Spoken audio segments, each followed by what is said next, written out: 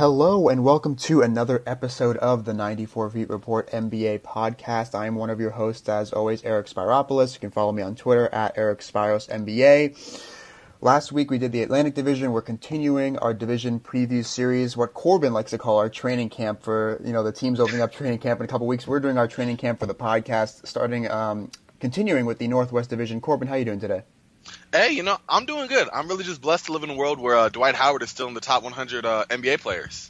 Yes, that was pretty interesting. And a lot of people thought he was underrated at 69, which is a very fitting ranking for Dwight Howard. Yeah, so, I'm more on the surprise he made it list than, he should be better. Solid stats, but, I digress. Yeah. We can spend plenty of Dwight Howard time when we cover the Southeast Division later on. But let's go with the Northwest Division. We're just going to keep it alphabetical to keep things easier. Starting off with the Denver Nuggets, first team. So this Denver Nuggets team is really interesting. One of my favorite teams to watch in the league. I think, obviously, all these favorite League Pass ranking articles that are going to come out in the next couple of weeks, the Nuggets are going to almost guaranteed be in the top 5 for everybody because they're just extremely explosive offensively. They're unique players like Nikola Jokic, Jamal Murray can take over a game. They've got a lot of interesting players. They added Isaiah Thomas. So let's just recap their offseason. I already mentioned they re-signed Jokic and Barton, which were the two kind of really significant moves for this team. But then on the secondary level, drafting Michael Porter Jr. at 14 is a play that might not actually impact them this season. He might miss the entire year. He might come back in January. He might come back, November or something like that. We don't really know at this point. But that's definitely a move for the future. Again, adding another piece to their young core, which we'll talk about in a little bit. And then the more immediate move that they made was adding Isaiah Thomas on a veteran's minimum contract. So some storylines that I've identified for this Nuggets team. I think the first one is health. And really, especially with Paul Millsap, who was obviously their really marquee free agent signing last year, signed him to a 3-year, I think it was like $90 million deal. His next year is a team option, so he could be gone after this year. Or if he plays really well, they might pick up the team option. I doubt it because it's going to be a $30 million team option. They probably want to decline that and re-sign him for something a little bit lower. But Millsap missed more than half of last season, and he was signed to not only obviously help them on the defensive end, but be that perfect fit alongside Nikola Jokic on the offensive end as well. As a solid playmaker, he can score in the post. He's started to shoot threes as well. I think he shot like 34-35% last year or for the past couple of years. So his offensive game is a perfect fit next to Jokic. And then on the defensive end, one of the most versatile defenders, in the past decade, pretty much, and one of the best defenders in the past decade, honestly. Him missing more than half of last season, but this team still winning 46 games without him for the most part. Even when he came back with that wrist injury, he was nowhere near his full normal self. So, if you get more Millsap, you maybe get a full season of him. Maybe he plays 60, 70 games. That's going to be a huge difference for the Nuggets team that I don't think a lot of people are talking about. And then additionally, on the health-wise, Gary Harris, I think, missed 15 or so games last year. Isaiah Thomas obviously struggled with injuries last year. Michael Porter Jr., as I mentioned, if he plays, how healthy is he? If he doesn't play, that's, that could hurt them a little bit. Or if he plays, surprisingly, he could be a surprise contributor off the bench or fill in if other people get injured, and that could be a bonus contribution, kind of boosting the Nuggets up a little bit. So health, I think, is one of the key storylines for this team that's not really being talked about enough because they need to stay healthy in the Western Conference. Oh, I definitely agree. This, especially if you mentioned Paul Millsap, he definitely unlocks a whole nother dimension for them, not only in the ability to space the floor with that three-point shot that he's rapidly improved at, but also a perfect complement to Nikola Jokic in the front court. And so for him to miss as many games as he did last season obviously was impactful. Also, we have to take into account that with the team they have now, I think with the addition of Isaiah Thomas and the internal development of Jamal Murray and Gary Harris, that'll help out because we have to remember that Paul Millsap will be heading into, I think, age 33, age 34 season coming up. And so we can definitely expect a decline in play. Well, not definitely, but it's reasonable to expect a decline in play. However, with the roster that you have here, this team, the last 2 years actually, have only been out of the playoffs by a couple of games each time. When you play, they're going to come in pace. Nikola Jokic just dominant on all sides of the ball offensively. I'm really high on the Gary Harris, Jamal Murray backcourt, even if Jamal Murray isn't exactly a quote-unquote point guard. He distributes the ball well enough, and I think that with Nikola Jokic as the offensive fulcrum, you don't even really need to have a traditional point guard. And I'm really high on the signing of Isaiah Thomas again, just to boost that backcourt, or boost the backup offense off the bench. Now Will Barton probably moving into that small forward spot with the departure of Wilson Chandler. So if Isaiah can even get, a little bit more healthy, he went through a tumultuous season last year, kind of trying, I think, rushing his return in Cleveland, coming back early, not really meshing well with the team there, then getting sent to LA, playing good over there, but then getting injured again. So if he really takes his time and comes back as close to 100% as he can with this hip injury, I think it's going to be a sneaky big boon for them. Just keeping with that pace, having a competent guard who was in the top 5 MVP race not even 2 seasons ago, kind of manning that second unit, and just, that familiarity with Coach Mike Malone and really just kind of going from there. Yeah, and really for this team that has struggled with getting a quality backup point guard, last season Emmanuel Mudiay was just really bad. I mean, really bad. He was just not contributing to winning. They traded for Devin Harris at the trade deadline. He was solid enough for them, but really, solid but unspectacular. Isaiah Thomas, obviously, he comes with a reputation. Maybe he's not going to be fully healthy. Will he accept a smaller role?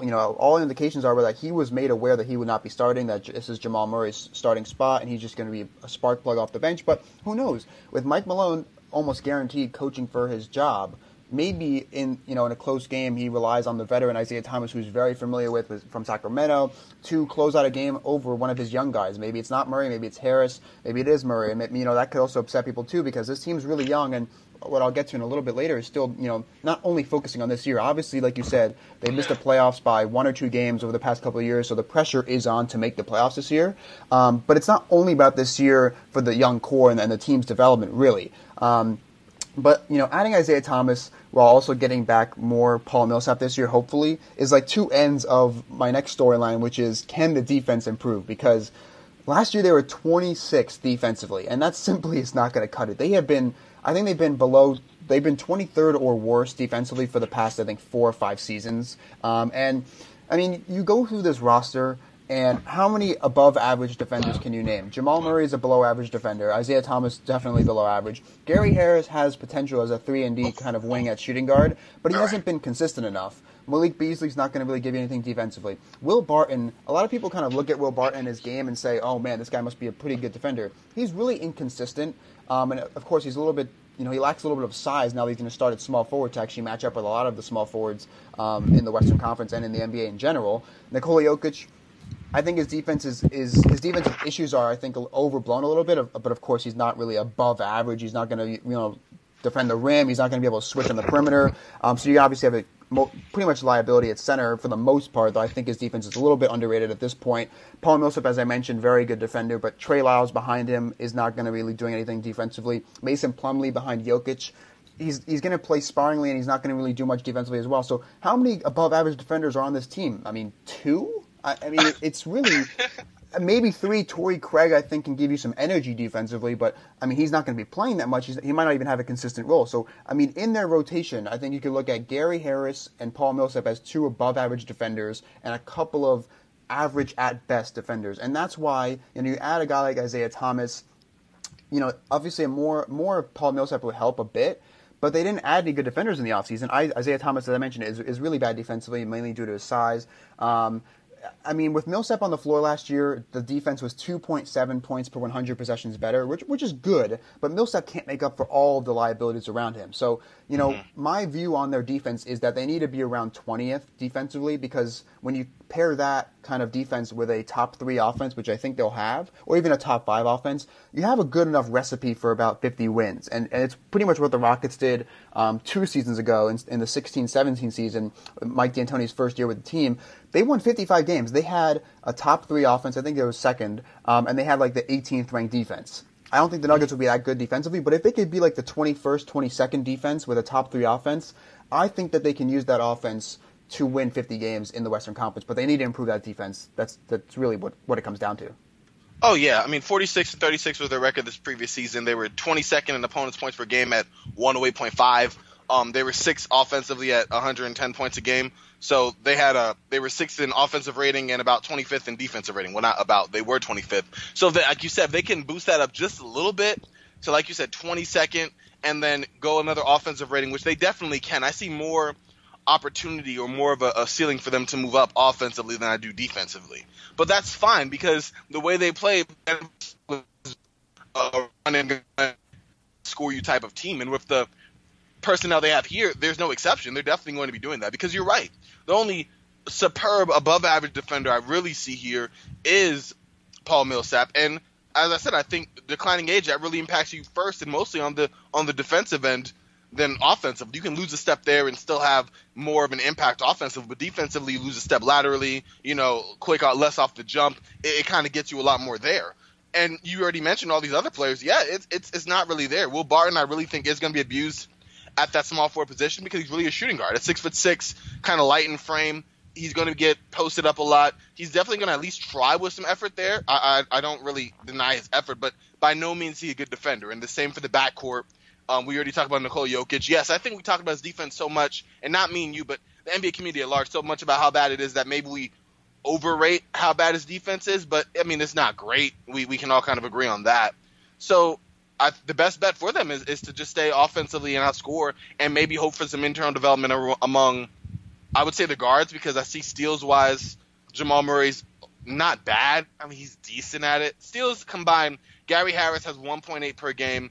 And then my fault, I was wrong. Jamal Murray basically had a steal a game, which is the same as Paul Millsap and Will Barton. So you're not really getting much there, but just active and just running gun offensively is your best bet, in my opinion. Maybe you can climb another step or two in the defensive rating, but you know where your bread is buttered for Denver. Yeah, and it appears that they're pretty set on that with the addition of IT and the fact that they could have tried to get, I guess, a wing defender in the offseason, but maybe they viewed that, hey, like we have Millsap, one guy can't make up for all the liabilities around here, so let's just be even better offensively. I mean, they were the 6th-ranked offense last year, so as you said, there is potential. I think they can and will jump into the top 5 for sure. I think they have top 3 potential for sure if people stay healthy and, with Isaiah Thomas. If Isaiah Thomas is back to anywhere close, like even if he's like 75% of where he was 2 seasons ago, that'll be huge for leading the bench units. They can stagger their starters to make up for their limited depth, especially on the wing. So they can be really good offensively, and I think that they'll have to take a small jump offensively to offset the really bad defense. But like you said, I think that they're looking for getting more of Millsap, and they're looking for internal development, mainly from Gary Harris. I think because he's the one who's shown the defensive potential. I think he had a positive impact on their defense last year. I think it was 3 points or so per 100 possessions. That the defense was better with him on the floor. He has shown the ability to play, I wouldn't say lockdown defense, but above average defense from game to game at that shooting guard / wing position. He's 6'4", so he's a little bit undersized to really guard small forwards. But last year the defense was 3.1 points per 100 possessions better with Harris on the floor, ranked in the 78th percentile. So he can have an impact on the defense. He taking another step defensively will be huge as a 3-and-D wing, kind of on the shooting guard position. If Jamal Murray can improve a little bit, just give him more effort on a consistent basis, that could help him out a little bit. But really, like you said, they have so many limitations. Even if they get good development from the backcourt and get more of Millsap, it's just not going to be enough to really improve their defensively. So really, the focus is improving offensively and then, just surviving with the defense, I guess. Yeah, I was actually about to ask you, if Denver did not make any improvement at all defensively, let's say Paul Millsap stays the same, if not loses a step, Jokic, Jamal Murray, Gary Harris, like you said, pretty solid. No stats. Wow, that was pretty good as far as his impact there. But let's say there wasn't a lot of internal development. Are they making the playoffs? With the addition of Isaiah Thomas and, let's say, development offensively, they've been just outside on the bubble looking in the last 2 seasons. But without any movement at all defensively, would they make that top 8? I think so. And it's because I think I have a lot of faith in their offense, and the fact that if you look at it last year, they were one game. They had basically a play-in game, that last game of the season against the Timberwolves. If they won, they would have made the playoffs. So if we just look at that as the baseline, and you add Isaiah Thomas, who again can hurt the defense more than he can help the offense potentially, and you get more Paul Millsap, I think that enough those 2 factors of mainly getting Paul Millsap. If Millsap had played 10 more games last year than he did, I think they would have made the playoffs. Because this is a guy that really can impact them on both ends of the floor and is a perfect fit at that power forward position. So I'm looking at it as a 46-win baseline, basically a game out of the playoffs last year. It came down to overtime on game 82 to miss the playoffs. And if you add in Paul Millsap to that, and Isaiah Thomas, if he can, give you more offensively than he takes away defensively, then you're looking at a team that can win 50 games and a team that can jump from 46 to maybe 50 wins plus. And if they can stay healthy and capitalize on a couple injuries from other teams that might happen, I think they make the playoffs just by adding more Paul Millsap, hopefully an Isaiah Thomas that gives them more than he takes away defensively. Yeah, I can definitely go with that. And as far as hiding him, I don't know if I trust Malone. I mean, defensively he's okay from what I've watched as a coach there, but I don't expect him to hide him as well as other teams have. I guess, no coach is Brad Stevens there. Yeah. But by the same token, yeah, I do think that his offensive prowess and what he brings them in will more than mitigate, the more than occasional attacks he will get on the defensive end. Yeah, and so before we do over-under predictions, I just want to also mention, the fact that this team is still really young. I mean, Jokic and Harris are both 23. Jamal Murray is 21. Michael Porter Jr., I think, is 19. So you're looking at their three best players, Jokic, Harris, and Murray, all being 23 or younger. And then Michael Porter Jr., who could jump into that, be their fourth best player, or if he hits his potential, he could be their second or third or maybe even first best player. I don't know. But they've added Michael Porter Jr. to a young core. And while obviously the expectations and the pressure is on Malone and the team to make the playoffs this year, it's not only about this year. I think that this team will be really good this year. I'm picking them to make the playoffs. But really the fact that's most interesting about this Nuggets team is that they have the potential to be even better moving forward. I mean, it's not all about this year. They can honestly are one of those teams that can wait out the Warriors. In which saying that in 3 years That's from now, true.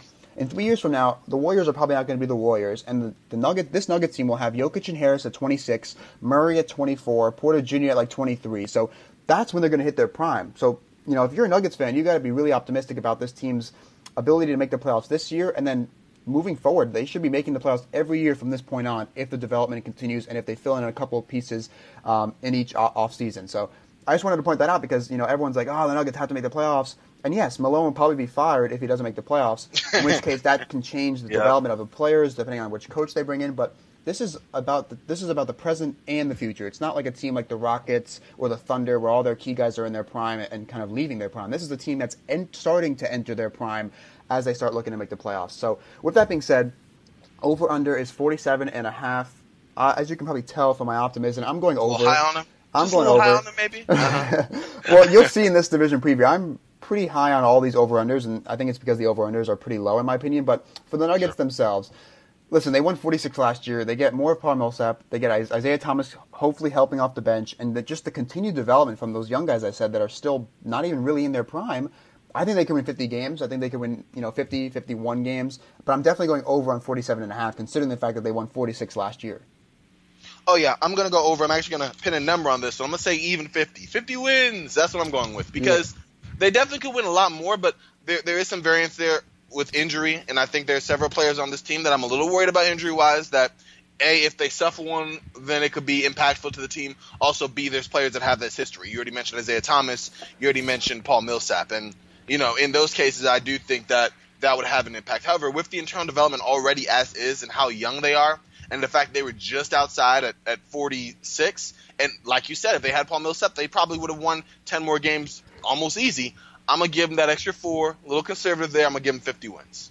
I like that. I think I'll go with 50 wins as well. I don't want to jump the gun a little bit too much because of the defensive holding them back, but 50 sounds right. And let's move on to the Oklahoma City Thunder.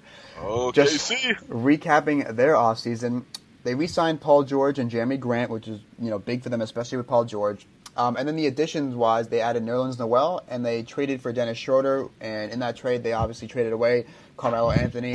So, some storylines to watch. I think that one of the big ones is the addition by subtraction when it comes to Carmelo.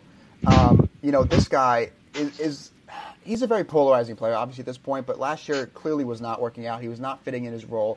He kind of stagnated that, Paul George and Westbrook duo, jacking shots, and then on the defensive end, just a complete liability at this point in his career. I mean, the effort always wanes, and then now physically he really can't keep up at age, I think he's 33, turning 34 soon, so the addition by subtraction when it comes to Melo is something I'm going to watch, and not only how Melo plays in Houston with Harden and Paul, but really how this team looks and plays without Carmelo Anthony on their roster this year. Oh, yeah. I think that was definitely addition by subtraction. And I do not think it's a fault to Melo in how he fit in with the team. By all accounts, he was a very good locker room presence. But as you said, with the age and his declining game, he really had an aberration of a bad shooting season. I think it will rebound just a bit there in Houston, not only because of different types of shots, but just because he missed a large number. And I have to look up and pull up the stats on this, but he was not at all from in most respects. I'm sure you have some information on them. Looking right now, but it was rough just in general. I think his effective field goal percentage was 47%, which was like yes, but you saw and you just attacked him relentlessly, and they were actually better. You can always pull up to mind that Game 5 comeback with Melo on the bench and having Jeremy Grant there to unlock more potential and versatility on that unit. So, with Carmelo, he tried to fit, as he said many times, at the end of the season. I think he definitely did try to kind of slide to that third role. He didn't really make too much of a fuss about why he wasn't able to hold the ball as much as he was. It just didn't work out. And so there definitely is an addition by subtraction there, just because now you have a clear pecking order of Russell Westbrook A, Paul George A2, or Batman and Robin, however you put it. And it goes from there, and everyone kind of sets in place behind there. And Carmelo Anthony was just kind of, a kind of square in a hole type peg deal. And I don't even want to use that because I suck at that whole analogy, but you get what I'm saying. Yeah, I mean, last year, career low PER, career low true shooting percentage. There you go. Thank you. He was a negative in almost all of the advanced metrics like box plus minus, value over replacement player. I mean, the shooting, yes, I think the shooting can bounce back, especially in Houston. I think he'll get better looks. I think that Paul and Harden are just better passers in terms of getting guys open looks on a consistent basis. The question is, will Melo accept this role of just standing, in the corner waiting for a 3-point shot, or really is he gonna try and post up in the post and in the mid range and just jack up the offense? But we're not gonna dive into that because that's Houston Rockets preview. We're waiting that's another podcast. But back to the Thunder, I think that the other huge storyline or dynamic from the offseason is the Dennis Schroeder dynamic. A couple of questions, related to him is he going to buy into this bench role? Obviously, there's been a lot of talk about his locker room issues and, his teammates not really, appreciating him as that point guard leader. And will Schroeder kind of buy into this smaller role? We'll see. What is his role going to be? I mean, how often is he going to play alongside Westbrook in a 2-guard lineup? If he does, you're going to need some shooters around them because both of them are obviously limited shooters, limited cutters. So that could be – it's an interesting dynamic that I'd like to see quite often, but I want to see how it does on both ends of the floor as well. But really, the backup point guard position has been a big hole for them in recent years. I know Raymond Felton was pretty solid. Felton was solid for OKC last year, but, I mean, you still look back a couple of years, like the 16-17 season when Westbrook won MVP. I mean, he leaves the court. Yeah, he leaves the court, and they just collapse. I mean, they would have a 10-point lead. He comes back, they're down by 15 almost. Like, it felt like that. So Raymond Felton is solid, and he's back, which provides even more depth at the guard position. But really, Dennis Schroeder coming in, like the Isaiah Thomas signing for the Nuggets, just shoring up that backup point guard spot and being able to lead the offense, capably. I'm not saying I'm going to buy all in Dennis Schroeder, but he is a dynamic player that can lead the offense, especially against bench units. So I want to see if he buys into this role, and then how he does leading the bench offense, and then perhaps more importantly, how does he play alongside Russ, and how often does he play alongside Russ? Because that's a question that might define their season come playoff times when they have to experiment with different lineups and, different dynamics and, exploiting mismatches and small balls and everything like that. So the Schroeder dynamic is obviously, I think, a key storyline for the Thunder this season. Yeah, and I'm actually more higher on the Schroeder signing than most. I think that you already mentioned just the backcourt depth for OKC has just been horrible since – I want to say since Derek Fisher, but it's not like he was a net positive either. It's just been bad for a number of years, since maybe Eric Maynor. Oh, God. But, yeah, exactly, and that's like a blast from the Wayback Machine over there. But with Schroeder, I mean, not only do you bring youth, because Raymond Felton's good. He was more than serviceable. He played well. He's not really one to get he settles the team down, not really much of a distributor in that sense. I was so many times where he was shooting so many ISO shots, but it kept the offense serviceable. And I think that was important. And you're bringing him back, so you have that continuity there. He's still a above average player, and I'm glad that he's back. He'll definitely help that backcourt at least. I mean, not help the backcourt, but help that bench unit. At least stay level with the opposition while Westbrook and Paul George are taking their breathers. However, with Schroeder, he's coming off a career high 19.4 points per game. It was a rough campaign, but it was the first year that he was the number one offensive option. His field goal and 3-point percentages were down, but he did step up in other areas. At least the stat line I liked. He did dip 3-point wise to 29% from out there. For his career, he's a 32% 3-point shooter, which isn't great, but I don't think it's horrible. I mean, he'll shoot them, and he's had 3 years before that where he shot at least 32% or better from out there. He shot 35% in 2014, 2015, and then he shot 34% just last year. But also one aspect of his game that's going to be great is isolation, especially in Billy Donovan's offensive sets. You have two great isolation players in Paul George and Russell Westbrook.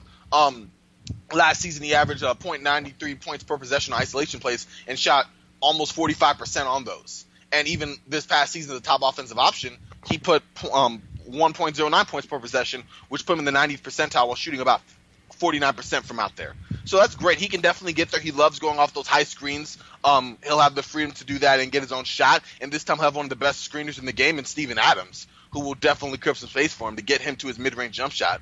And seeing him in the offseason here, he's definitely seemed to have worked on his three-point shot. It looks a lot more fluid. I think he's one of those players where, I mean, his shot looks okay. It's just he's a streaky shooter. That's kind of what he is. So playing off ball with Russ will be an adventure. But I definitely would like to see some closing units with him and Russ alongside Paul George, Jeremy Grant, and Steven Adams. I think that's a unit that gives you some versatility defensively as well as offensively, and having more than a couple players that can create their own shot, as well as players in Jeremy Grant and Steven Adams who play above the rim, set good screens, don't kill you on the defensive end. It's going to be nice. But I'm going to throw this back to you. I think the OKC season here and one of the main storylines really hinges on the return of a healthy Andre Roberson. That was literally my next storyline bullet point right there. You read my mind.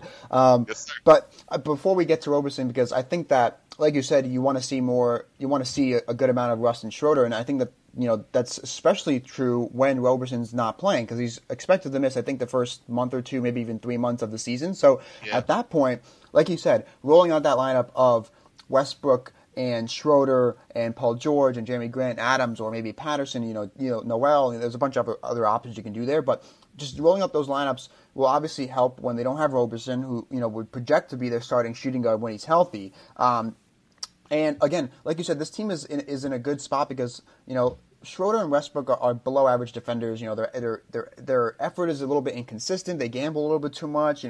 But the fact of the matter is that this OKC team has enough quality defenders around them to not really have to worry about them that much, especially with Roberson back. But Paul George, great defender. Adams is very solid as well. Jeremy Grant can maintain defensively. Patrick Patterson can as well if he's healthy. Last year he had that weird knee injury in the offseason and he didn't play anywhere close to where I thought he would.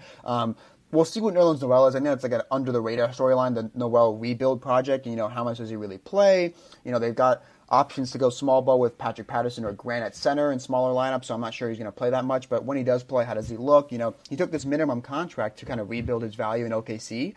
So I want to keep my eye on that as well. But I do want to turn to Roberson's health and kind of when he comes back, because let me throw this stat out to you. And I think I've tweeted this stat out. I think I've said it on podcasts before. But it amazes me every time I read it out loud. The OKC defense was 11.7 points per 100 possessions better with Roberson on the floor. That is insane. I mean, they only finished 10th defensively for the season, and everyone's like, oh, they really weren't that good defensively. But when they had Roberson in, I think they were top 5, and I'm going to try and look that up for sure. But but I mean, he's quietly one of their most important players this season. I mean, obviously the stars of Westbrook and George kind of carry you in the NBA, but you could argue that he's the third most important player on this team. Honestly, I don't think it'd be crazy to say he's the second most important player. Obviously, I think Paul George is more important overall, but if someone were to say that Andre Roberson's health and getting a full all-NBA defensive level Andre Roberson for the season, for the second half of the season and the playoffs especially, you could argue that he's their third most important player. So when he comes back, they have other offensive options now, especially with Schroeder, so they can do more lineups where they can have Roberson and Schroeder on the floor at the same time, maybe Roberson at small forward or power forward to get more shooting on the floor. But his health and just his ability to help out and really handle this defense on the perimeter, him and Paul George and Adams, and there's so many quality defenders that when Roberson comes back, and if he comes back 100%, especially for the second half of the season in the playoffs, that is going to be such a key defining storyline of this OKC season. Oh, yes. I think as bad as Roberson is defensively, or as much flack as he gets for that, is how underrated or how really good he is defensively. I said offense. Yeah, that he was offensively. I thought to make sure I didn't get my words twisted there. But he really is just. If you watch a game, and I tell people, as far as fans of just basketball in general, defense, if you think that Andre Roberson is by any over, I just watch him in a couple of games and just see the amount of movement he has to do, where he goes from the top of the key down to close the lane in case of a drive, then popping back out to go and react to a jump shot or a play on the perimeter, locking down or doing his best to mitigate the top offensive wingman in the NBA. So if it's a LeBron James, if it is a Kevin Durant, I mean, he swings basically from point guard to almost power forward on the defensive end, and his absence really impacted Thunder. You could tell, because you already mentioned that stat. That was just insane as far as how their rating jumped. But also in the 11 games that Thunder lost by at least 10 points, Roberson only played in 3 of them. So it showed that most of the time you could say that the losses, you could attribute the amount or the difference or margin of loss to the impact or lack thereof of Andre Roberson. He just is really great as far as limiting opponent space and containing shooters. And as much as you mentioned having Roberson and Schroeder on the floor, and I don't think it really got enough run, but having Roberson and Paul George there, because Paul George is no slack on the defensive end either. I think putting him on the best defenders kind of limits his offensive impact just slightly, just because of his legs and having to chase them around. But when you have Roberson there, you put him on the main offensive threat, and then if this switch and Paul George gets on him, well, Paul George ain't no punk on that end either, so you're going to do just well. And offensively, I mean, I think that I've seen video where there's been rumors of him working on his shot just this offseason, just as much as he can, with his injury. But even offensively, yeah, his shooting numbers were just about dreadful. I mean, he shot 22% from 3, shot 24% the year before that. I think the only year that he's cracked 30 or more, 30% from the 3 was the 2015-2016 season, and that was on a limited number of attempts. But he did learn, to be a lot smarter of a cutter. Definitely Billy Donovan's put him in positions where he can attack off the short roll. He's a really kind of underrated finisher at that department. Except when he's missing some layups, like he did in that Philadelphia double overtime game. I remember that. But that killed me. But I think his impact will be huge, and that's the storyline, as you already mentioned, not just when he comes back, how healthy he'll be and the impact there, because his, the injury he had, that's bad, especially for the defensive end, and that's his strength. So not only how will he come back and impact there, will he be 100%, will he be 90%, 85%, where he's going to be there, but also how the Thunder will weather the storm in his absence. And I think they'll do just fine, because as you already mentioned, depending on how Nerlens Noel impacts them, or if he gets really any minutes there at the bigs position, you still have Patrick Patterson, you still have Jeremy Grant, Steven Adams is there, Paul George is still there, Russell Westbrook, his defense I think is almost directly tied to his effort, so that's a thing. And Schroeder can also get there and at least be active on the defensive end. So they're still going to be, in my mind, a top 10 defensive team without Roberson. And then when he comes back in, I think that'll kind of be the story there, or at least one of the stories of this season. Yeah, and the key thing is not to rush him, because, as I said, it's more important that he's healthy for the second half of the season, and especially the playoffs, not November and December. Allowing him to take his time, even if it takes till January, just let him take his time to rehab. You want him at 100% for the second half of the season, so they can roll into the playoffs with a healthy and engaged and squad that's used to playing together. But when Kawhi Leonard's not healthy like he was last year, I think that before his injury last year, I think Roberson was the best wing perimeter defender in the league. Yes, I agree. It's like it shouldn't be underrated how important it is to add a player of that dynamic on the defensive end back to your lineup if you can get back to that level, hopefully. But just to finish up on that, like we were saying, they finished 10th defensively, but from the start of the season to January 27th, which is when he got injured, they were the 5th defense. So they have top 5 potential when they have Roberson there. Without him, I think like you said, they're going to hover anywhere from like 8 to 12, honestly. That makes sense. So we'll see how Schroeder is on that end of the floor, but I think that's a key storyline, and I think that the pressure might be on Billy Donovan as well. Just a small thing to finish up. If they get eliminated in the first round again, that'll be 3 straight years eliminating the first round with Westbrook and George duo there, and a bunch of other solid pieces. The pressure is on for a lot of coaches in this division, like we'll get to throughout all the other teams. But I think the pressure is on Billy Donovan. But when it comes to their over/under, which is even 50, I'm going over. They won 48 last year, and as I said before, I think that I like I think both of us are higher on the Schroeder fit off the bench and potentially alongside Russ than many others are. And I think that the loss of Melo is a big addition. So as a result of that, even though they're not going to have Roberson for probably the first month or two, maybe even 3 months, I think that losing Melo, adding Schroeder, maybe they can get something out of Noel, just the continuity from Paul George and Grant coming back, I think they're going to win over 50 games. I think it's probably going to be like 52 or 53, maybe even 54 if Roberson comes back healthy earlier than we expect. Oh, yeah, I'm going to go with the 53. I'm definitely taking the over as well. And I think in large part of that is just because of how bad the Thunder struggled in close games last year.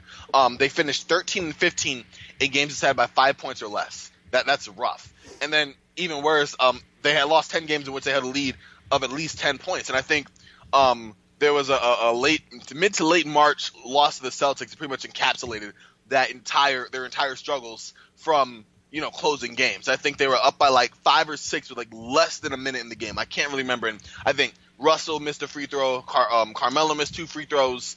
The Celtics made clutch after clutch shot, and the Thunder lost the game that they had in the clutches of victory. I just watched that game and was shaking my head like, wow. And that was just an example, but they were really bad in closing close games. So if they can kind of shore that up a little bit, maybe be a little more productive, a little more efficient on offensive isolation plays. And again, I'm just going to give a little plug here to the 94 Feet Report, our off-season guides. You can check those out online at 94feetreport.com. But they had Steve Zavala. I hope I'm pronouncing that correct. Please don't kill me there. He put a stat as far as it was with the Thunder isolating, where they ran isolation plays 10.5% of the time and ranked second in the NBA behind the Rockets, but they're only able to generate 0.82 points per possession on 37.3% shooting. You compare it to the Rockets, who they were right behind.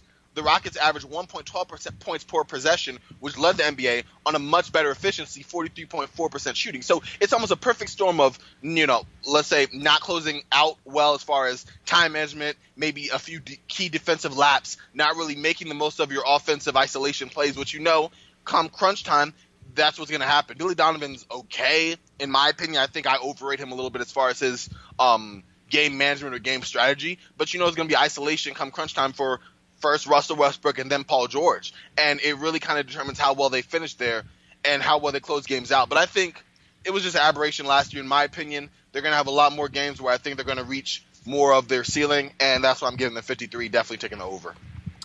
Alrighty, let's move on to the Minnesota Timberwolves.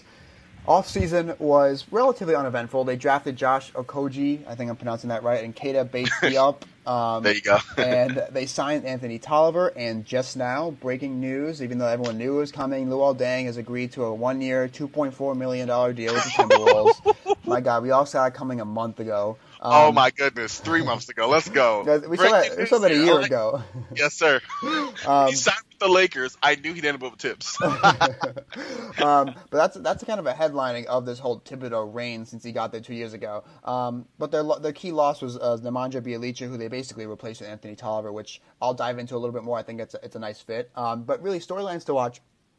The tension, there's been a lot of reports about the tensions between Karl-Anthony Towns and Jimmy Butler and Andrew Wiggins. How is Tom Thibodeau factoring into all of this? How does Tom Thibodeau handle all of this? Obviously, with Butler eligible to be a free agent next year, Wiggins is signed with a max contract that is close to being like not untradeable, because we've seen Timofey Mozgov and everything else, Ryan Anderson get traded, but you'll have to really do some serious convincing to get somebody to take on that Wiggins contract at this point of his career, which is the disappointment he showed last year. And with Karl-Anthony Towns obviously approaching that extension as well, I don't think he'll turn down the money, but I'm telling you, there's a lot of tensions here, and that's not what you want to hear from your coach and president of basketball operations and your star that's in his prime that can leave next year, as well as your 2 young building blocks. There seems to be a lot of tensions that could potentially hold this team back, and maybe that's why a lot of people are so pessimistic on the Timberwolves this year. Not only the over-under, which is 44.5, but just people that some of the playoff predictions that I've seen on Twitter over the past couple of weeks, a lot of them don't include the Timberwolves at all. So that's a key storyline to watch. But maybe more importantly on the actual court itself is the defense, kind of like the Nuggets. I mean, they were 22nd defensively last season, and I think they drafted and added some solid defenders. Tolliver, Okogie, and Bates Diop. Apparently, from what I've been hearing and reading on the 94 Feet Report draft guide, of course, is that they can project to be solid defenders on the wing, and Tolliver is a better defender than Nemanja Bjelica for sure. But really, I think it kind of comes down to Karl Anthony Towns improving, kind of like Jokic, and maybe Wiggins being more consistent. Jimmy Butler is going to give you solid defense, but depending on what his offensive role is and his injuries, of course, and is getting up there in age. I think he's 29 this season. Obviously, he had that, I think it was a meniscus injury last year or some kind of knee injury. Obviously, not what you want to hear. The minutes load could also slow some of him down and maybe some of the other guys down as well. I think that it's a little bit underrated that not having Jamal Crawford would help him a bit because Crawford's really bad defensively. And like I said, Tolliver is better than Bjelica on that end of the floor. But if Anthony Towns and Wiggins don't really improve and become more consistent, I think this team will continue to struggle defensively because Tom Thibodeau, again, I don't know why he doesn't really kind of want to adapt more modern defensive schemes, like at least switching a little bit some of the time. They've got the players to do it on a decent basis, but his schemes kind of seem to be more and more outdated each year, and his players seem to be responding less and less to his schemes, which, again, this defense will hold back this Timberwolves team that had a really, really good elite, top 4 offense last year. So they had the 4th-ranked offense last year. So 4th-ranked offense should get you more wins than 47 and maybe not even making the playoffs, and it comes down to their defense. Oh, yeah. I think, and I'm looking at Tibbs just specifically, I think he's joining the growing trend of front office execs and coaches. Like, I don't want to mention Phil Jackson. I want to mention not because of the noise he made off the court as far as things he said, but just the way he built his team and the signings he made, as well as Stan Van Gundy and other more recent coach GMs who were all the rage maybe 5 to 10 years ago, but their style of player or the way that they build their personnel is becoming increasingly outdated as this modern NBA moves along, and they're really slow as far as catching that up. I mean, even Luol Deng, who I think is still a fine player, even though he wasted away in LA, just not really targeting who you need. It's a shame because we put Tom Thibodeau as a defensive coach, but you're right. With the improvements or lack thereof here, it doesn't seem to be an improvement. I'm right there with you in the sense that I don't think it's going to happen. I think you're going to really hope for some additional help with Josh Okogie. I think I said that right. You just said it. And then Keita Bates-Diop if they get some time, because we also know that Tibbs is historically horrible at playing any rookies. I think the only people who play off the bench really are Luol Deng and Derrick Rose, of course, which although Derrick Rose had a really strong playoff series, I mean, come on, he's clearly not the same player he was. And I've fulfilled my contractual obligation to mention Derrick Rose here. So, so there we are with that. And you're right, there's just a lot of tension going here. And I think that is true. I'm also one of the people who think that, if the Nuggets make the playoffs, which we talked about earlier, I do not think the Timberwolves will, because there is so much internal angst that's there. You do have Andrew Wiggins, and, you just pay him that extension as a star player. I think we can clearly see that is not going to be the case, in my opinion, whatsoever. You have the dysfunction there with Jimmy Butler and Andrew Wiggins, as told, and Karl Anthony Towns has been mentioned. And you also have to worry about that looming pending max extension for Karl Anthony Towns. That's not only going to just completely kill the team's cap space next year in a summer that's going to have a lot of free agents there and a lot of teams with some cash, but it's just going to be a tough situation regardless. And I think I'm looking more to next season than this season, because I think this season's going to have ups and downs. I think there was some nice signings as far as rookies there. I do like CJ Williams on that 2-way contract, just from seeing him play a lot in LA. I know you're about to mention Anthony Tolliver, so I'm going to let you get there. But I don't know. It's a lot more of a bumpy ride here for a team that's going to have to really go above and beyond to really keep pace here in this tough Western Conference that only got tougher with LeBron James.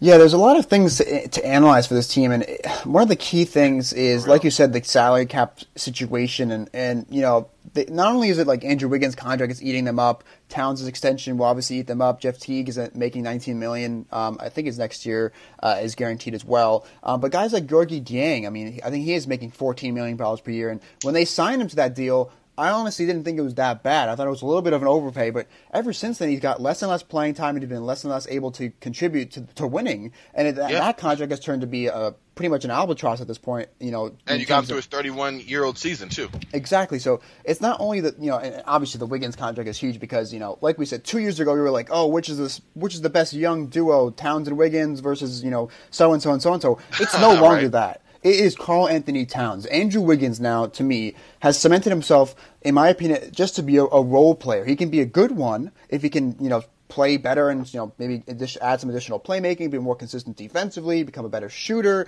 But overall, I see the star potential in terms of his physical abilities, but what I've seen from 3 seasons of him, 3 full seasons of Andrew Wiggins, in terms of how he plays the game, in terms of contributing to winning on both ends of the floor, I don't see him becoming a star. I think Karl Anthony Towns is going to be as close to being a superstar already, and I think Wiggins projects moving forward as a solid role player at this point. And maybe I'm really low on him, but based on what we've seen, he puts up flashy numbers. I think he was like 23 points per game 2 years ago.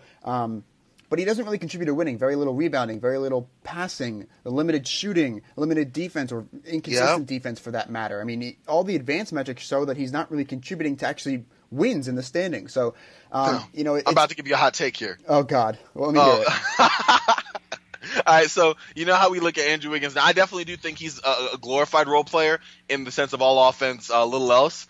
But, a couple of years ago, the Timberwolves also had another kind of high-flying wingman who – he didn't really think he got traded before his rookie contract was out. It's kind of bounced around the league a little bit. Definitely, you could say was drafted way too early. But I'm drawing some strong correlations between, and don't hate me here, Andrew Wiggins and Wesley Johnson, just minus the defense. Honestly, it's not terrible though. Is it not that crazy? It's really not though. I mean, because you look at I don't have the numbers compared together, but I'm looking at Wiggins' numbers specifically, and they're bad. I'm looking specifically at the advanced metrics because that shows you a little bit more beyond the box score because he can score. I mean, for his career, he's averaging almost 20 points per game. Last year, he took a dip because of a smaller role. But really, overall, like he can score. Obviously, we know that. But that's not all it is. I mean, he doesn't play much defense, doesn't pass, doesn't really rebound, doesn't really do anything defensively in terms of blocks and steals, especially on the wing. A limited shooter. I mean, so many things I could rattle off. I mean, he has been a negative in box plus minus and value over replacement player each of his 4 seasons of his career. Wow, it's actually 4. It's not even 3 anymore. Oh my God, that's even more concerning. But yeah, I mean, I don't want to rant on Wiggins, but just the fact that in basically 2 years ago, people still thought of him as a potential star. Now we're basically, I think all of us on NBA Twitter are kind of realizing that he's going to be a pretty much a role player moving forward. And on that contract, that's going to hurt them alongside contracts for Dieng and Teague and Towns' extension. They're not going to really have the ability to add to this team. So that's why we're talking about what is this team's ability this season specifically, because we could be talking this time next year, and Jimmy Butler could be on a different team, and honestly, probably will be on a different team this time next year. I was just about to ask you that question because there's been talk already, but Jimmy Butler going to L.A., Jimmy Butler going to New York, team with Kyrie, and all this internal talk between Karl Anthony Towns and what he's been saying about Minnesota. Kind of the right things, but more of we'll see. Putting the little Google eyes up on Devin Booker when they were mentioning a trade on Instagram or Twitter or whatever it was. My thing is this, and this is how little confidence I have in Tibbs, but also if the situation should occur, and we all know what the rational, just clear-cut answer would be. But what do you think the Timberwolves would do in light of what Karl Anthony Towns has been saying and everything? If you had to either A, re-sign Jimmy Butler, and just forego that max extension to Karl Anthony Towns, or B, give that to him and let Jimmy Butler walk. And this is Tibbs. Let's say you survive the season, and this is you who has to make that decision. What do you think he's going to do? Because obviously, in my opinion, and everyone else, as far as not diehard Jimmy Butler fans, Karl Anthony Towns is already a top 5 center. He's rising, younger, all this other stuff. We can go on and on as far as his efficiency rating and everything else. It's really just great. But you're Tibbs, and Jimmy Butler's your guy. I mean, you just brought Luol Deng back. So what do you think is more likely to happen? There you go. Oh God, if he were to forego that Karl Anthony Towns extension in favor of Butler, then the owner or somebody's got to step in and just override that decision. Because, I mean, first of all, I highly doubt Thibodeau will survive this year if they don't make the playoffs, and especially if this tension continues, in which case they can actually just choose Karl Anthony Towns and just focus on the future, maybe get a younger coach who's not going to be so steadfast in his ways and using traditional methods and traditional ways of playing guys and developing guys, which would probably be ideal for a guy like Wiggins, for Towns and everything like that, for the young guys that they just drafted this year. So in my opinion, really, if it comes down to it, you lock up Karl Anthony Towns because, like you said, I mean, he's he's close to being a top 10 player already, and you can lock him down for the foreseeable future. And honestly, Butler, I have concerns about Butler moving forward. I think that this year he'll be very good. I think the next year he can be good. But as he gets older, into his 30s, with his amount of playing time he's had over his career, especially playing with Thibodeau, and the injuries he's had, I think he could wear down a lot quicker than some of these other top-end talents. Like, I have more confidence in Paul George moving forward than I do with Jimmy Butler. So that's the concern with Butler and re-signing him. And I think that honestly, if he says he's going to walk, you focus on Karl-Anthony Towns. You focus hopefully on getting a new coach, a new regime in there. Hopefully not a coach that also is president of basketball operations, because like you said with Van Gundy, it just doesn't really seem to work anymore, or ever, for that most part. So name the last one that did. And right? really, just get a coach and get a GM. They're two different jobs. They should never be done by the same person. And this is what you kind of get. This team that a lot of people are down on, and it doesn't really seem to project to have a really strong future or a really strong present. They could be good this year, but are they going to get better in the future? Are they going to get worse in the future? I mean, there's just so many aspects. But I do want to talk about one more thing on the court for this team this season is their three-point shooting. I mean, we talk about the bad defense, but last year they were dead last in three-pointers attempted per game, and they were 19th in three-point percentage. The percentage is fine, that the attempts are just pitiful, really. But this is really where Anthony Tolliver comes in and why I really like the signing, because this guy shot 43.6% on threes, and he attempted 4.6 per game last season. I mean, just because of that shooting ability and the fact that he's better defensively than Nemanja Bjelica was, he's going to get serious playing time for Tom Thibodeau. And honestly, I think that I would make the argument, and I think many others could as well, that putting him in the starting lineup at power forward makes more sense than having Taj Gibson there. I know Taj Gibson was very good for them last year, and Gibson is Thibodeau's guy, but Tolliver's shooting and his capable defense makes him, I think, honestly, a better fit, at least offensively, for that starting lineup. And if they want to become a more modern offense, obviously I mentioned they were fourth last year, but their offense can be kind of shut down easier than, other offenses that kind of rely on more spacing the floor and shooting, more modern schemes and everything like that. Having Tolliver in there with his elite three-point shooting and the fact that he's not a complete defensive liability, I think it makes a little bit more sense in the starting lineup. I don't think it's going to happen, but if I were in charge and I was kind of making decisions, I would try and roll it out. And of course, if that starting lineup gets killed defensively with him on the floor, fine, you can go back to Gibson. But if they can hold their own defensively with Tolliver at power forward, I think his shooting provides a difference maker on the offensive end that Taj Gibson simply doesn't have. Oh, yeah. Unfortunately, we're probably more likely to see Luol Deng now at the small ball forward than we consider Anthony Tolliver starting. Wait. You know what? Huh? If Luol Deng gets more minutes than Anthony Tolliver, I will go to Minnesota and riot myself. What's sad is that it's a 50-50 shot at this point, man. Oh, my goodness. But you're right. And the sad thing is that they really do need this shooting, because last year they were a shooting challenge outside of, Karl-Anthony Towns, who's your center, I might add. Butler, Crawford, Wiggins, Teague, they weren't really that reliable. They could all shoot it, but it wasn't nowhere near reliable. And last year, Anthony Tolliver's 66.3 true shooting percentage was second overall in the league to one other person. Can you guess who it was? I know, I threw that on you. I'm sorry. You said it was 66%? 66.3 true shooting percentage. Was it Clint Capella? No. Is it a center? Is it a big man? It's not a big man. I don't know. You got me. Oh, Steph Curry. Whew, God, that's insane. I mean, which is crazy. 30. Isn't that crazy? That's a whole nother thing with Steph, man. I know, exactly. And the dude, he wasn't lacking for shooting. It's not like we're about to talk about Portland in a little bit, but shooting a limited number of attempts, a la Maurice Harkless. Like, the guy put up 365 3-pointers. Like, that's a career high for him as far as putting up attempts. So shooting that staggering percentage on that, ranking where he did in true shooting percentage on his volume. I mean, you bring it to Minnesota, you'd be foolish or at the very least misguided not to at least use that to diversify your offense. Like, he will move. He'll give you something, and we'll see what Tibbs does. But like you said, it's a sneaky good signing. 1 year, $5 million, a great depth piece. But not even a depth piece in that end, because you really should use him. Yeah, I mean, really, he should have a carved out, 25 minutes per game role, either as a starter or like a six-man off the bench. And there are some interesting things that he could do with maybe like Derrick Rose and Tyus Jones off the bench. Gorgie Dan can space the floor at least in the mid-range if he plays. Some of their rookies can contribute as well. So I don't like their bench depth overall. I think it's pretty concerning, honestly, if you look at their depth overall. I mean, you can't really rely on Luol Deng anymore, so I'm not even counting him for a consistent rotation spot. I'll count him for like spot minutes here or there, but I mean, they could be relying on Okogie and Bates Diop to actually play some serious minutes. Who knows what they get from C.J. Williams, who impressed last year with the Clippers. How much playing time does Derrick Rose get versus Tyus Jones? How much playing time does Dieng get? I mean, they don't have much depth, and if they suffer another injury to Jimmy Butler, they're going to be in real trouble. I mean, I know we've been pretty pessimistic throughout this conversation, so let's move to the over/under predictions because it might surprise you and many others to think that I'm going to go with the over because I think their over/under is a little bit too low. I mean, they won 47 games last year, and their over/under is 44.5.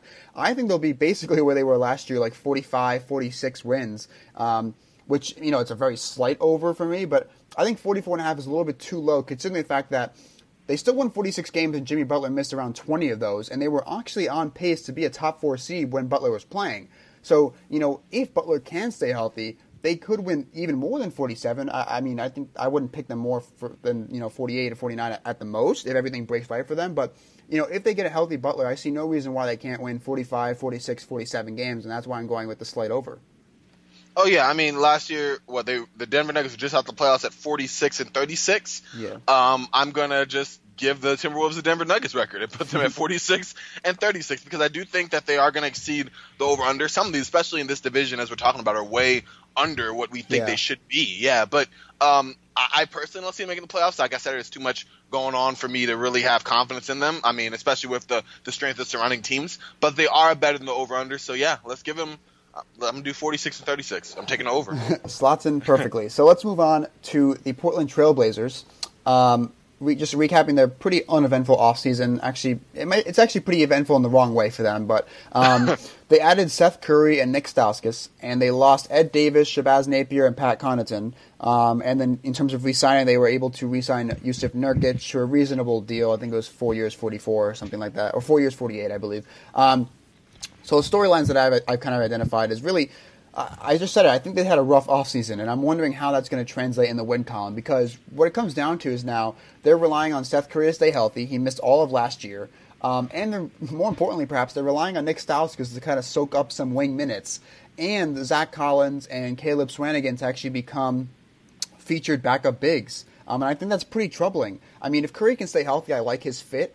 They could do some weird 3-guard lineups with him and Lillard and McCollum, or he can just be the backcourt, the backup kind of offensive plug off the bench. I like that if he stays healthy. If he gets hurt, they're in real trouble. Stauskas as well. I mean, he barely played last year because he's just not good.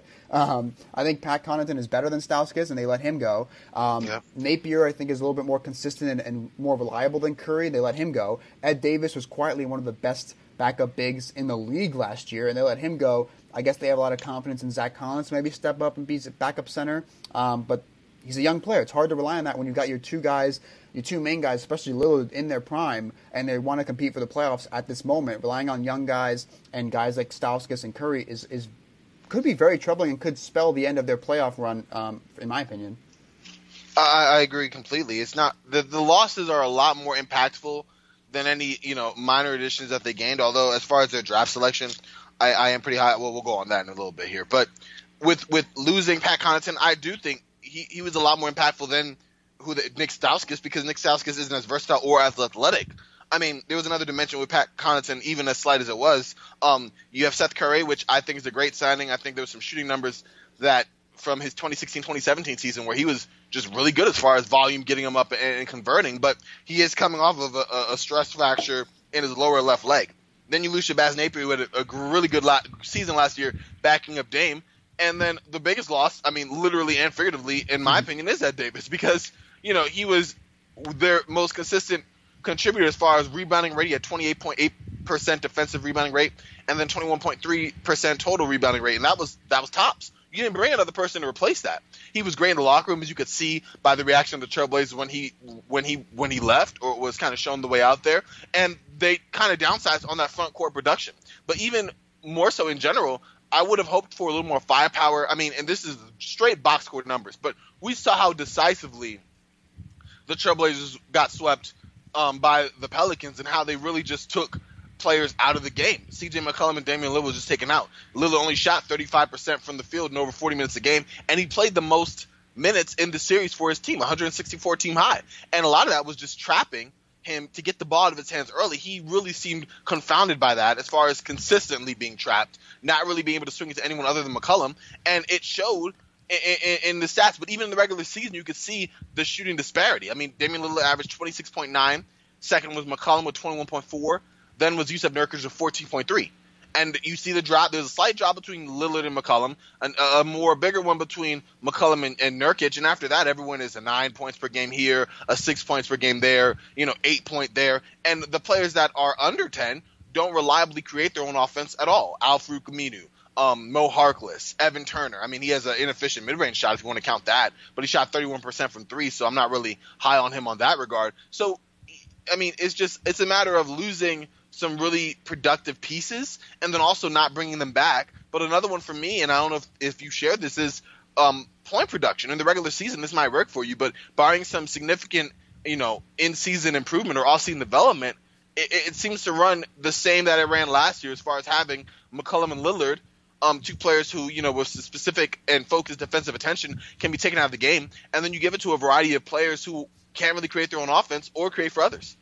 And that's why a lot of people have been talking about potential trade using maybe McCollum to try and get more of a wing or a big to kind of diversify their team. And maybe, as you said, the trapping kind of took the backcourt away from them. And then you put the ball in hands of, guys like Harkless and Turner and Aminu. And it just is a recipe for disaster come playoff time. So, that's another thing I'm looking for is how far can this Lillard and McCollum duo carry them?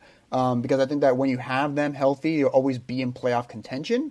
But, with the lack of quality depth at the wing and big positions, I think the team's ceiling is just straight up limited to, honestly, it could be first round eliminations from here on out.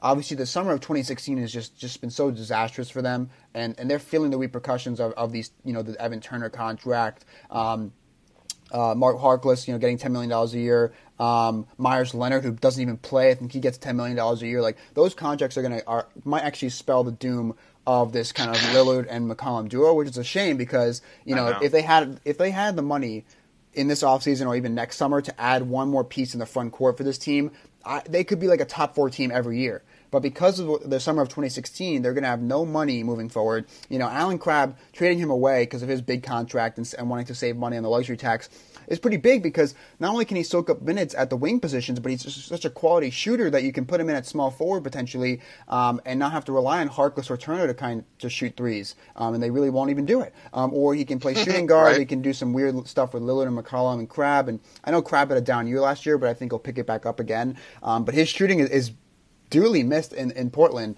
and just the ability for him to soak up those wing minutes as well. So, if this team is struggling, if they miss the playoffs, it could be very likely that a trade is coming, maybe using McCollum to get a front court piece to kind of diversify this team and diversify their offensive attack moving forward. Oh, yeah, definitely. What do you think about the offseason drafting of Anthony Simmons and Gary Trent Jr.? Because I'm not really too – or Anthony Simons. Wow, my fault. I haven't really, as you can see, done too much research on Simons, but I've definitely followed Gary Trent Jr. just a little bit. Obviously, the Blazers won the Las Vegas Summer League Championship, and I was largely on the strength of his just great shooting. He's really polished and kind of, I think, NBA ready on the offensive end. And I think having a shooter, or I think he was the reputation of a shooter, I think it's going to translate well to the NBA, but having an extra shooter there, if he gets the minutes, and I think that he will get some at that wing position, will be really helpful for this team. And although it may not take the place of Allen Crabbe as far as, the efficiency and the amount of attempts and also the fact he's a rookie, I think that is having another kind of another source of shooting from someone who will probably actually shoot the ball. But what do you think about these players here that they just brought in, and what do you think they'll get significant minutes? Kind of what are your thoughts on them? I don't think Simons is going to play. I think he's going to basically be in the G League just because I think he's pretty far away from being an NBA player like on a consistent basis. If they get hit by a lot of injuries, maybe he'll see some time in the NBA. But really when it comes to Gary Trent, I think that they're going to try out, rolling with the backup backup backcourt of Curry and Stauskas at first, and if Stauskas can't, and Wade Baldwin is there as well, and he provided some nice minutes last year as well, so he could slot in as that fifth guard, I guess, in the backcourt. But I think there are 5 guards: Lillard, McCollum, Curry, Stauskas, and Baldwin ahead of Gary Trent. So I'm not sure he would see playing time consistently in the NBA. I think he's yeah. Oh, my fault. No, I was thinking of putting him, and maybe this was just me, but almost like Will Barton at the small forward. That's because I know that guard depth-wise, they're pretty packed, as well as getting minutes where McCollum and Lillard sit. And, I mean, that already enough stuff, they play pretty high. But maybe just to bring in more shooting, period, because you have the lengthy wings in Mo Harkless and Al-Farouq Aminu and Evan Turner, who I'm sure are going to get minutes. But when it comes shooting-wise, I mean, yeah, I think the worst was Evan Turner in the low 30s. I think it was 31% from 3. But you're not really getting that volume up. You're not really getting that amount of shot attempts up. And as far as having a shooter, do you think that they will, that he will, Terry Stotts resort to more unconventional lineups to just roll out as much shooting as possible, Yeah, I mean, it's possible. I'm not sure if, I think Terry Stotts could also be another coach who could be coaching for his job this year. I feel like we said that for every team so far. Yeah, pretty much. But, maybe I'm not sure at that point if he just want to stick with his veterans or try and rely on Gary Trent. I do agree that if they need shooting and they get desperate, or if they get injuries, because another storyline I had written down was the health, because this team was very healthy last year. I mean, Harkless and Aminu both missed some time, but all their key players, talking about Lillard, McCollum, Nurkic, they all played over 72 games. And we talked about the other teams in this division that dealt with injuries. Obviously, Denver missing Millsap, OKC missing Roberson, who's extremely important for them. We'll get to Utah, who missed Rudy Gobert for a good part of the season as well. So, if they have a couple injuries strike them this year, then yeah, I think that Gary Trent could emerge as a player. Of course, he's going to have to hit his shots to get on the court. And if he does, he could carve out a nice rotation spot at either shooting guard or small forward if they want to go a little bit of small ball, or if the injuries strike in the backcourt, he can soak up some minutes there. But they do need more shooting, and if Trent does get the opportunity to get on the floor and hit his shots when he has the opportunity presented to him, he could stick around in the rotation. I wouldn't count on it right away, and I wouldn't count on it for the entire season, especially if they stay healthy. But I do think it's an option that they should certainly explore, especially if this team is struggling throughout the season. Definitely. And I think one other point I'd like to add, just as far as the Portland Trailblazers in a storyline for them, is just the improvement of Jusuf Nurkic. They really got him on a pretty team-friendly 4-year, $48 million deal. And he played a career high in minutes last year. He had a career high in player efficiency, win shares. As far as net rating, he was third on the team behind Lillard and Aminu. I think as an offensive option, he clearly slots in as that third piece behind Lillard and McCollum in that order. But by putting him there, by having him there, as far as a big man, he's not as good finishing at the rim. In fact, he's below average at that end, which is kind of shocking. I think he's he's good as far as taking advantage of posting up on mismatches and switches, so that's a good thing for him. And I like having Nurkic there in theory, but by giving him that money, which is great, but now, they already were, but they're just hopelessly capped out for next offseason. So you're right, they really have no choice as far as improvement outside of players they already have. Can Lillard go up another level? Can McCollum, who had a bit of a down season last year, at least statistically, bounce back a little bit? Can Jusuf Nurkic, who's still quite young at 23 going into his 24th season, rebound there? Because aside from that, there's no one else coming. Aside from draft picks and everything, you're just hopelessly capped out. You're going to have to just go into just immediate salary dumping and cost-cutting moves if you hope to reset or reboot. And half of these players here are here for a couple of years and aren't really, players I'm selling. Step right up and take Evan Turner off my hands. He's only 29, going to his 30th season, inefficient shooter, needs to pound the ball to be effective, can't really do it without. These players here, Portland's kind of locked themselves into it. I think they're the biggest casualty of the 2016 free agency extravaganza, because even contracts like Timofey Mozgov and, as we can see, Luol Deng have been moved, and yet Portland made a bunch of signings that on the margins, on paper looked good at the time. I wasn't really big on the years for any of them, but now you have no flexibility moving forward if you do have a down year, which I think will be, like you said, and just kind of stay at a first-round exit, and there's nowhere to go from here. Yeah, and honestly, I don't see them making the playoffs. That's what I am. That's why I am at this point with this Trailblazers team. Despite, though, I'm still taking the over, because their over/under is so low. It's 41.5. I know, it's crazy, man. I don't know what they were as far as the Western Conference. I think they said Golden State at 62, and the other teams fighting for scraps as far as possible wins. I don't get it. I mean, they won 49 last year, and like I said, they were very healthy. But even a 5-win decrease has them comfortably over this over, which is a weird sentence to say. But I mean, like I said, I think the over/under is too low, and I have them missing the playoffs. But I still have them winning, 42 to 43, maybe even 44 or 45 wins. Honestly, they could even get to like 46 or 47 and still miss the playoffs in the Western Conference. But you're right. I would slot them in at more of like anywhere from like 42 to 44 wins, which again, I'm still taking the over just because it's so low. I don't know why we're in sync. I should just say disagree. They're going to get to like 48, but no. I think more on the 44. Like you said, they were just remarkably healthy. I think losing Davis and Napier as well as Connaughton, maybe in the playoffs, none of them really made a super huge impact, but at least in the regular season, I do think that will be a significant factor. So come to think of it, no, I'm going to put them at 43. They're definitely going to be over 41, I think, just on the strength of Lillard and McCollum, as well as Nurkic and just the play there. But, I think these losses are going to mean a lot more than we already take them to mean, and we already aren't taking them for granted as far as what they do to the locker room, what they do statistically, and just surviving in this loaded Western Conference. Exactly. So let's move on to the final team in this Northwest Division, the Utah Jazz. Their offseason was very quiet. They re-signed Derek Favors and Dante Exum, and they drafted Grayson Allen in the first round. Some key storylines. I think, one, I mentioned it before a little bit, but can they stay healthy? And that's really talking about Rudy Gobert. Because, obviously Defensive Player of the Year candidate every year pretty much. And as expected, as one would expect, the defense was really good with him on the floor. It was 8.8 points per 100 possessions better with him on the floor, and he only played 56 games last year. If you can get like 70 games out of Rudy Gobert, I think that honestly adds like 3 to 4, maybe even 5 wins just because of how good he can be on the defensive end. And as well, his kind of gravity as a role man in the pick and roll, especially providing an alley-oop threat or offensive rebound putback threat on the offensive end, for guys like Mitchell and Ricky Rubio. So his impact, his ability to stay on the floor, and his impact to, everyone talks about Gobert's defense, but offensively, not having him there, it changes, how they can play offensively and how teams have to guard them offensively. So if you can get like 70 games out of Rudy Gobert, which is hit or miss, he's had injuries in prior seasons. But if you get a quote-unquote full season from Gobert, which is probably like 70, 75 games, this team can just by that factor alone will jump up a little bit. But obviously there are other aspects of this team like Donovan Mitchell. How good is he going to be in year 2? That could also impact this team moving forward because Mitchell was obviously really good last year. He had an 8.5 net rating. The offense was basically 5 points per 100 possessions better with him on the floor, and the defense was 3.6 points per 100 possessions better. So he was very good on both ends of the floor. Obviously, the traditional stat line, 20.5 points, 3.7 rebounds, 3.7 assists per game last year on an incredible 29.1 usage percentage. Really, the questions are, does he handle more playmaking duties and get that assists up and kind of create more for others? Or maybe Ricky Rubio, still handles that, and he's still more of a secondary playmaker. I think that's an area where Mitchell can grow and take another step as the primary focal point of an offense is more playmaking duties.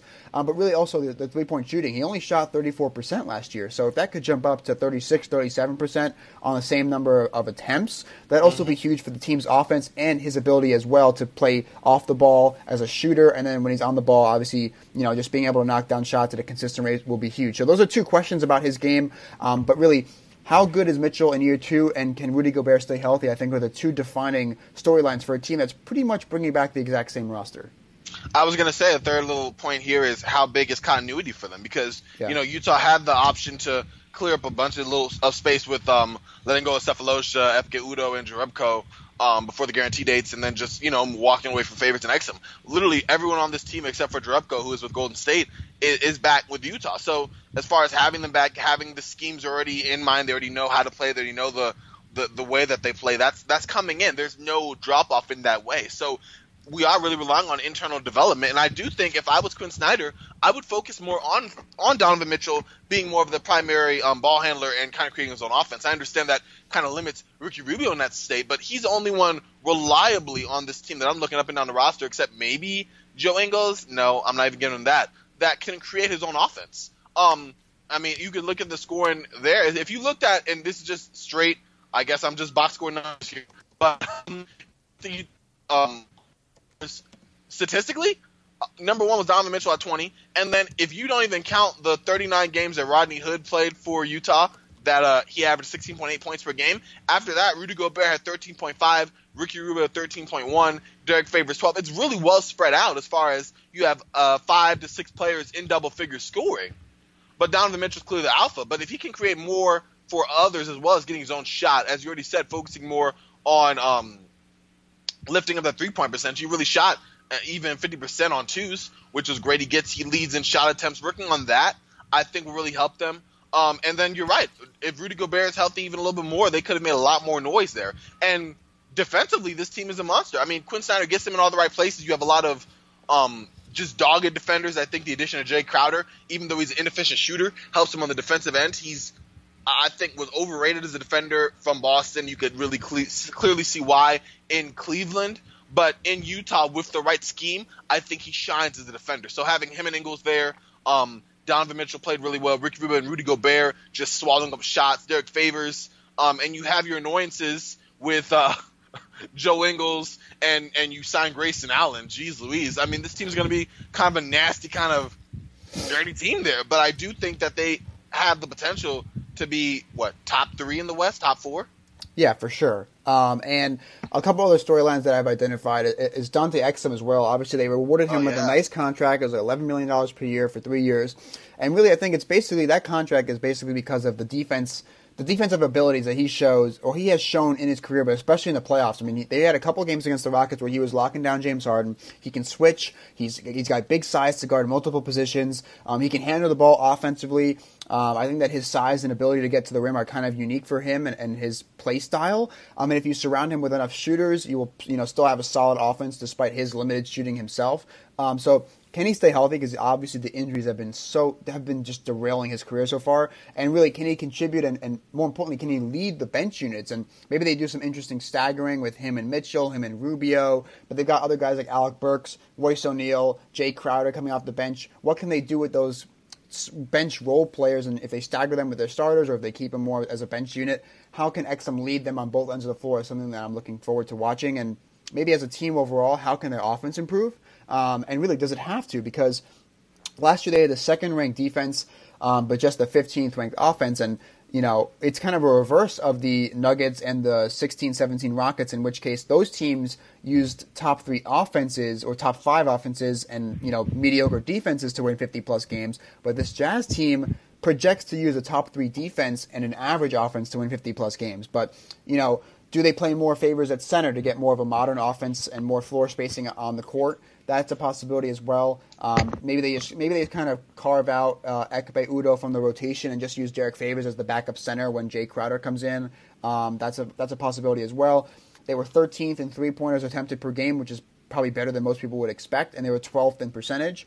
They hit 36.6% of their 3-pointers as a team. Both solid above average numbers, so it's not really the shooting like the Timberwolves that's really holding them back. I think it's more of the doing the dual bigs, the dual traditional bigs for so much of their playing time, having Favors and Gobert together. It works for them, obviously, because they won 48 last year and they project, and I expect them to win more than 50 this year. But if they want to improve their offense a little bit, I think having a little bit more of a more modern lineups as Favors at center, or even just adding more shooters around Gobert, would be a key way to do that moving forward. Obviously, another development from Donovan Mitchell, more development and consistency from Dante Exum as well would help. Alec Burks is the same way as well. Better shooting from Jay Crowder. There are ways for them to improve. I'm not saying they have to improve in order for them to be a top 3, top 4 team, because I think they'll do that regardless because how good their defense is and their offense is at least average. But there are paths for them to improve offensively. So I want to see if they implement some of those strategies or if they just continue doing what's been working for them so far. Oh, yeah. I think I'm a little more, apprehensive on their offensive ceiling and whether or not that's really important as far as generating good shots, especially come playoff time against the Rockets, against the Warriors, who you're really going to still have to get over to get to, make some real headway in the Western Conference playoff series. But, yeah, they're already a solid team without. I mean, defensively, you already mentioned it. When you're playing the Rockets and Warriors, again, teams that kind of force you to switch or pay dearly with the consequences there, then you have to adjust. So that's something that the Jazz will have to think about as well as, like I said, just really diversifying, I would say. Not even diversifying their offense, but having more development from Donovan Mitchell and maybe one other person. I know Rudy Gobert is pretty good at finishing. Well, he's kind of under average at finishing around the rim, but just being – I think they need another secondary player to kind of just score a little bit more. That's just my own personal opinion. But come on, the way they played this year with the strong finish they had and where they stand going into the season, these are like borderline contender problems at this point for them. Like this isn't like earth-shattering play. You just get some, Yeah, this is nitpicking, really. Exactly. Yeah, that's what you do when you got contenders here. Exactly. And you can see, I'm staring my way through trying to find a weakness here. But if they really just get, like you said, the first two storylines, improvement from Mitchell and, let's say, 10 more games from Rudy Gobert, bam, then you just roll the ball out and see what happens. And that's pretty good for this Utah team and really shows how well they've developed the players they've had and have made very prudent signings and moves to fill in the margins here. Yeah, just a lot of credit to Quinn Snyder in the front office as well. Just finding these role players like Royce O'Neal, trading for a guy like Jay Crowder when his value is a little bit lower, drafting a Dante Exum, a very unique player at the guard position. Obviously, Mitchell at pick 13 is a huge hit for them.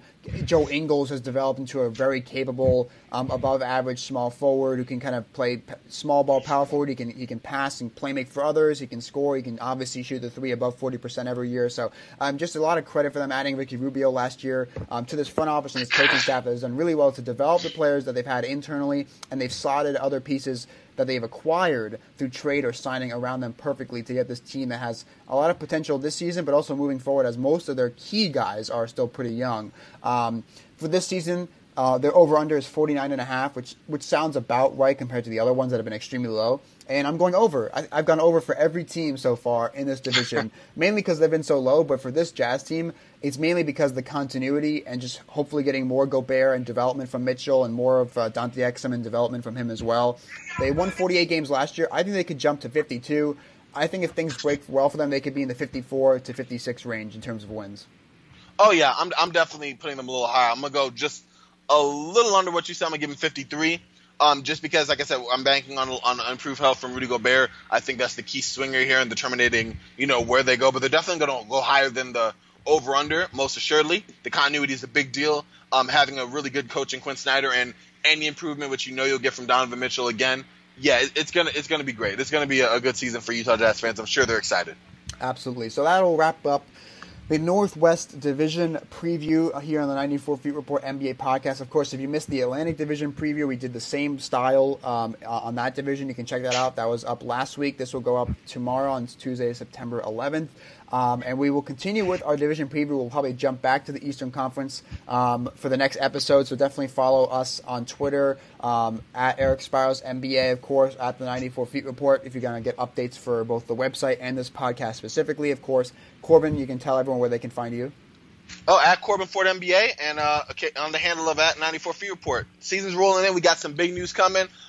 Just follow me, man. We're going to get some stuff rolling. I'm excited for this. Definitely. We've got big stuff coming for the site. Obviously, we're continuing with this division preview series, so follow us for that and updates on that as well. But yeah, we will see you guys on the next division preview. Take care. All right, y'all.